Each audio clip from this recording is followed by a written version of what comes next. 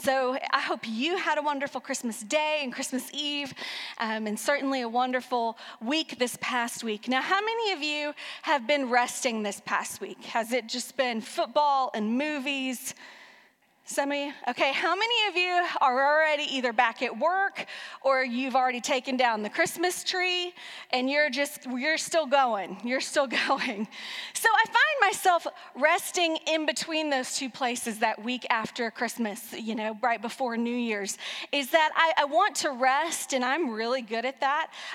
Most of my presents this year involved things to help me relax, which was wonderful, and so I did a lot of that over this past week.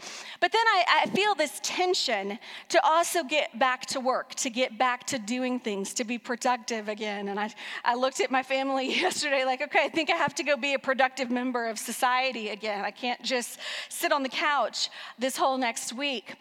But I find this tension between rest and productivity during this time. And what I realize is that it's actually part of the season. It's not meant to be in tension.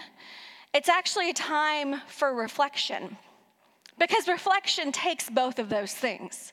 It takes us stopping and resting and having some moments to pause and to be silent. But it also takes us thinking. It also takes us doing a little bit, either journaling or writing. And so what I find is that reflection is where we are even in our Christmas story today. It's a time where we are still at Jesus' birth in the Gospel of Luke, but we are not at the manger. The Gospel of Luke does this wonderful thing with the continuation of the story of Jesus' birth that doesn't end at the nativity and the manger scene, but continues on into this beautiful scene where we find Jesus and Jesus' parents, Mary and Joseph, at the temple, meeting two incredibly special people named Simeon and Anna. So we're going to read that part of the scripture today. It comes from the Gospel of Luke chapter 2, starting in verse 22. And this is right after the shepherds leave the manger scene. It says, when the time came for their purification, according to the law of Moses, they brought him up to Jerusalem, him being Jesus, to present him to the Lord. As it is written in the law of the Lord, every firstborn male shall be designated as holy to the Lord. And they offered a sacrifice according to what is stated in the law of the Lord, a pair of turtle doves or 2 young pigeons. Now there was a man in Jerusalem whose name was Simeon.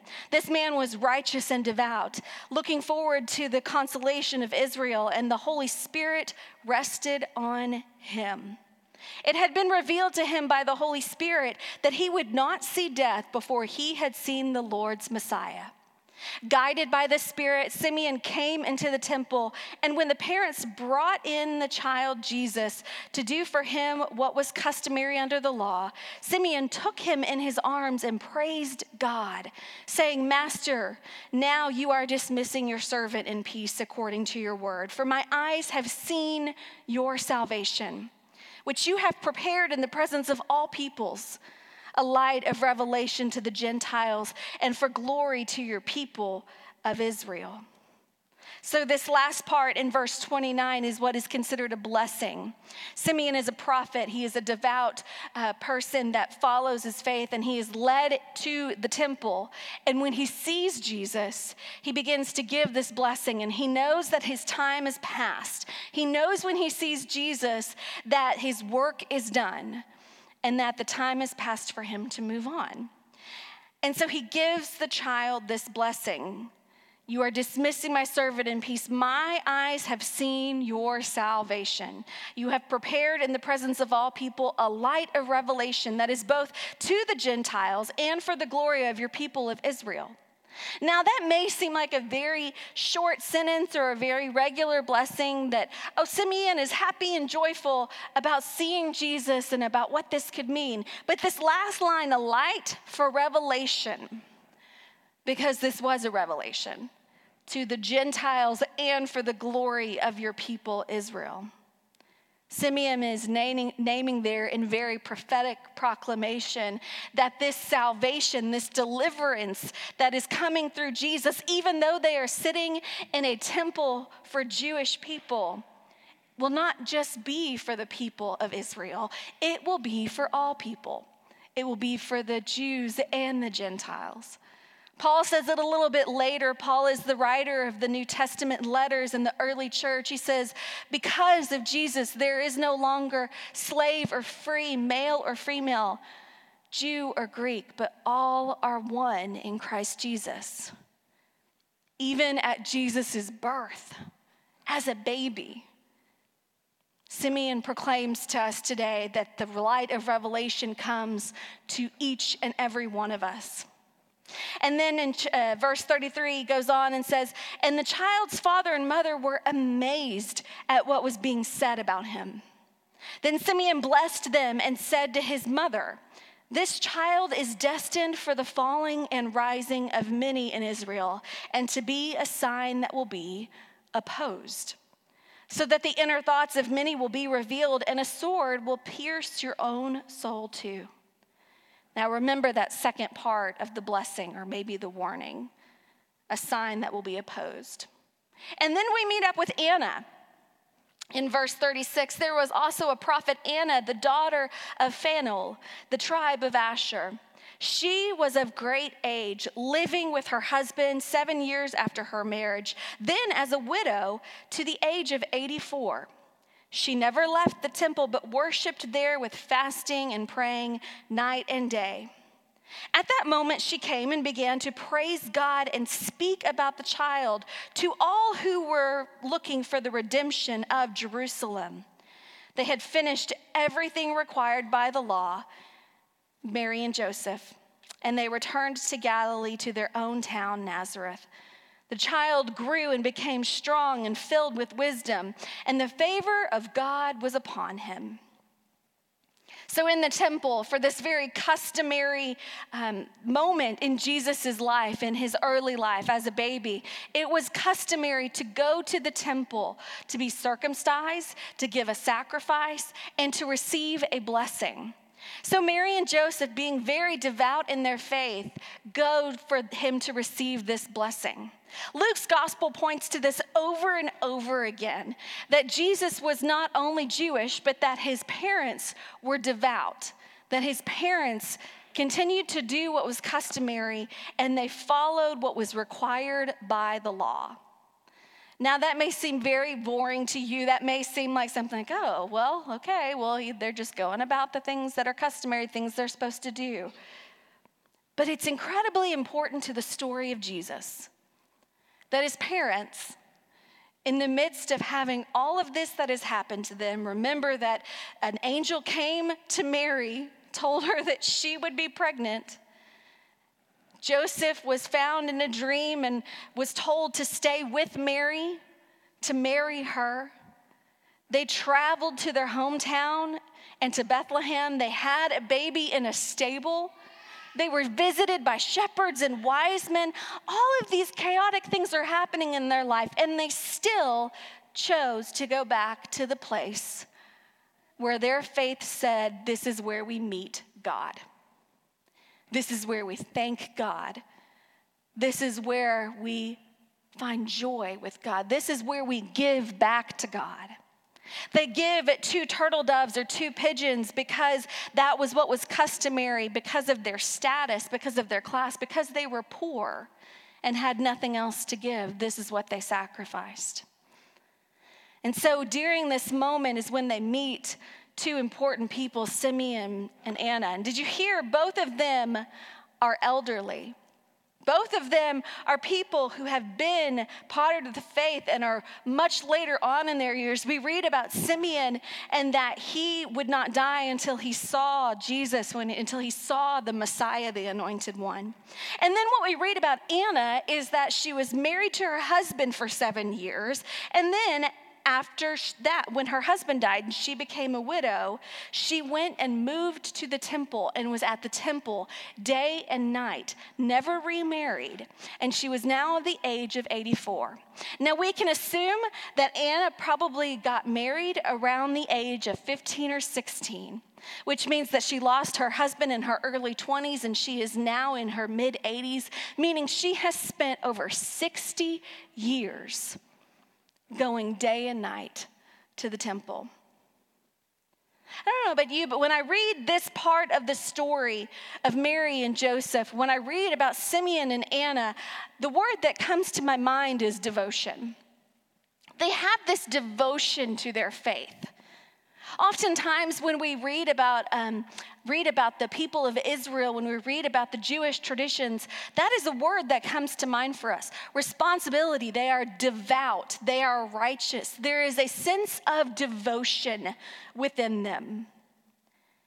But I wonder today if it can be something as we turn the page into a new year that needs to be part of our life and part of our faith. If you've ever been to another faith tradition, whether it be Jewish or Muslim, what many people find as they go in is not only are their assumptions incorrect, but they find the people at these different faith traditions to be very welcoming. And as I led a class several weeks ago, one of the people even said, I just was in awe of how devoted they were to their faith. Some of them praying up to 5 times a day. Some of them going through rituals that last weeks and months, consistently over and over again.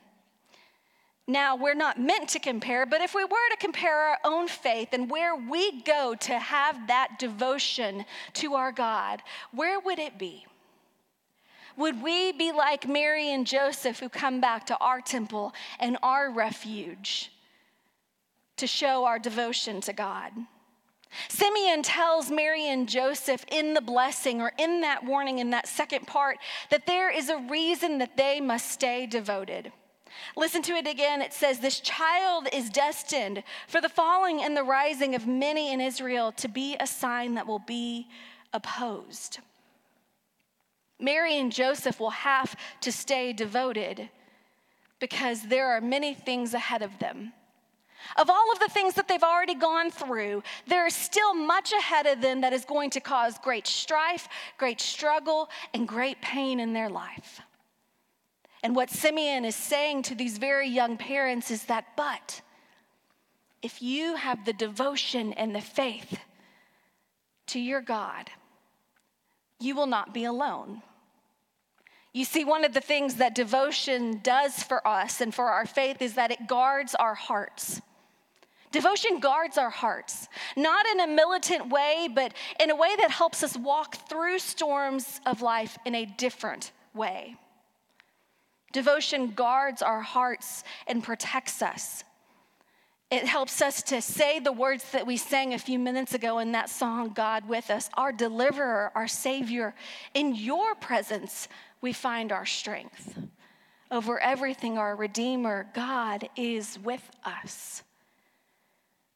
That sort of devotion reminds us and guards us against not the pain of life, but the way we walk through that type of pain in our life. I found this as a young parent early in our parenting. You do all of the things that I'm sure Mary and Joseph did as they were preparing for their child, but then there are just some things that come naturally, instinctually. There are certain things that you do for your children that nobody has to tell you to do. You just do it because it's an instinct in you. A couple of weeks ago, James and I were crossing the parking lot, and I didn't have a hold of James's hand, and he was jumping and running pretty quick, and a car came flying by. And without hesitation, without even thinking about it, I screamed his name, grabbed his hand, and jumped about 10 steps in front of me. Now, many of you will say that that is the supernatural ability of being a mom. You just do it. There was nothing in my head that said, oh, should I jump in front of this car or not? Should I do this or not? No, it was an instinct.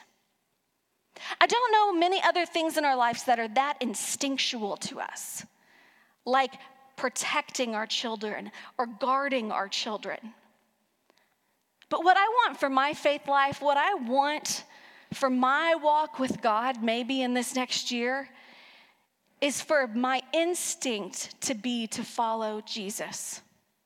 In every movement of every day, I want my natural instinct to be to follow God, to listen for God. We know because we're human and we're broken and because of sin in our life that does not come as naturally as we want. But it may be also the very important reason why devotion to our faith is so incredibly important. Devotion provides instinct for us. It becomes second nature for us to begin to follow Jesus. It becomes second nature for us to begin to imitate Christ in the way that we desire.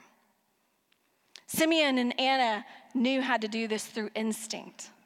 They had been following Christ for so many years. They were so devout in their faith. They trusted God so deeply that it did not occur to them whether to hesitate or not when they saw this child. It was important to them. They knew that not only God was with them, but God had been faithful to them when they met Jesus. And we listen to what Anna says, because as Simeon talks to the parents, giving them a blessing and a warning, it says that at that moment, Anna came and began to praise God and to speak about the child to all who were looking for the redemption of Jerusalem. Anna not only spoke to the parents, she spoke about Jesus. As if to say it was not just her devotion that led her to that place, but it was more than devotion. It was about going and telling. It was a declaration. Her devotion led her to declaration. She spoke about the child Jesus to all who were looking for the redemption of Jerusalem. Here's what she said, if I can find it. Wait a minute.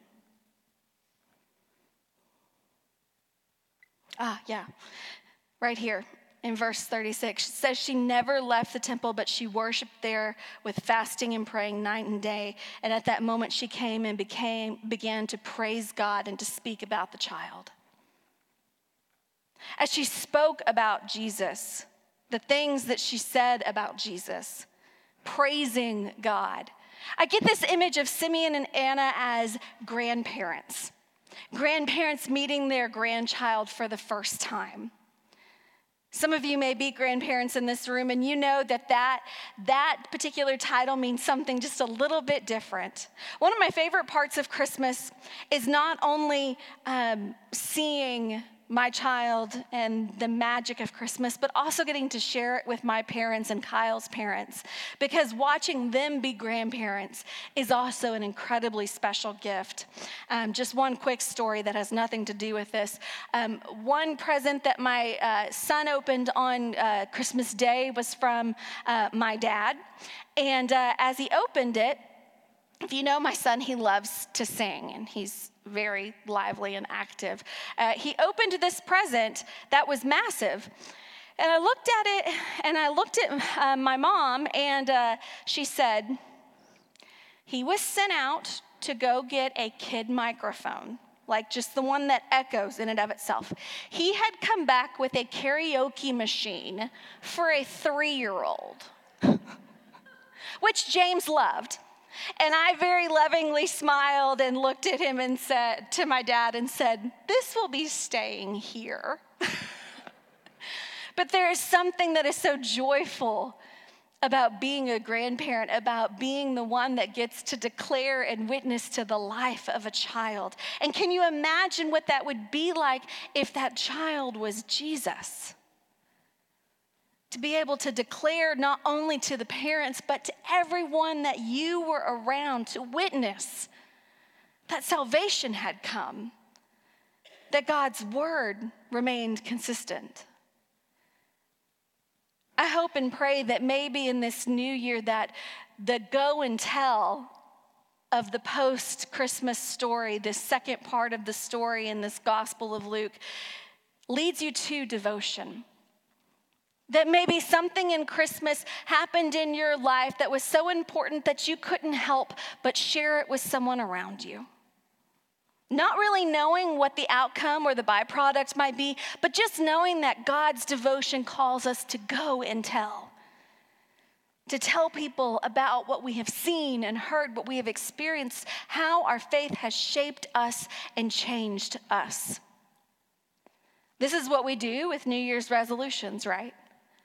Every year, some of us come to this time and we begin to make goals or resolutions, and we begin to talk about the things that need to be different in our life so that we can hopefully be more devoted to our faith. My father-in-law decided to do something a little bit different this year that he shared with us as his family.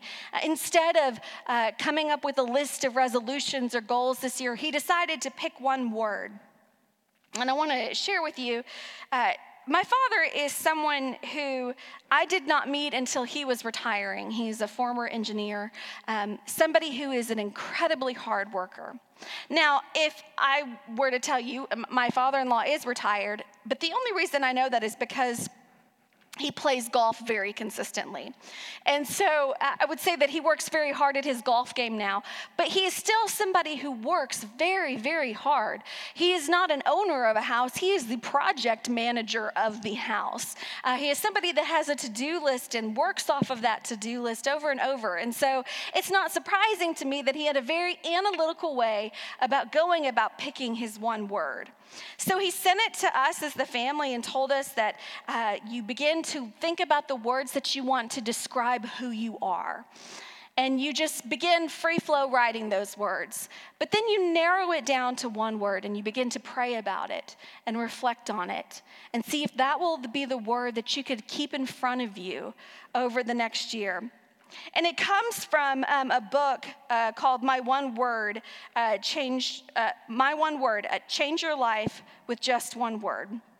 And it's from Rachel Olson. She said, "A word can't be broken. It serves as a reminder, a filter. It's who you want to be instead of what you regret." So after he sent us to that, he sent that to us earlier this week, and then yesterday he sent us his word. And this is what he said. As we are closing in on the start of 2024, I wanted to share my one-word resolution. After much thought and prayerful consideration, I have picked the short and powerful three-letter word, joy. You all know that I am driven to get things done, and checking things off my list is something I like doing. However, as I have reflected over 2023, I feel that I have been too focused on getting the next thing done. While doing stuff is not bad, I believe I am missing some important opportunities to experience joy in the process and to not let this list overshadow everything else. So in 2024, I want to view things more through the lens of joy and be able to both better enjoy the moment and two, maybe even more significant, make sure I'm spending time on the important things and not just focused on completing the list. I look forward to this next year and would ask that you help me keep accountable to this. If anyone wants to join me on this one-word journey, feel free to jump in, certainly no pressure. I love you all and feel so blessed with an incredible family who loves Christ, loves each other, and who is looking forward to enjoying 2024. My father-in-law is an incredible man. I want you to see what he did there, though. He not only decided to commit to something, he decided to share it with us. Now, that may seem really simple, but during a week where there could be a lot to do or a lot of naps to be had, he decided to take this time of reflection and do a little bit of both. To reflect, to pray, to come up with a word that would help him be devoted to Christ and to his faith and to his family. But not stop there. Instead, to go one step further and share it with us. Share it with his family. I wonder sometimes if we'll get caught up in sharing all of the good news, the good things in our lives. All of our Christmas cards can tend to be a little bit like that. And our New Year's resolutions can be a little bit like that too, where we want to reach for the sky and we want to make sure that everybody thinks that we have accomplished the best thing or that we are doing the greatest thing in 2024. But I wonder if our devotion today can simply tell us how to maybe look to where God is calling us, where the Holy Spirit is leading us, where Jesus is guiding us. I don't know if it's one word for you or a one-word resolution this year. I don't know who you need to tell about how God has changed your life. But what I do know is that the work of Christmas is not over.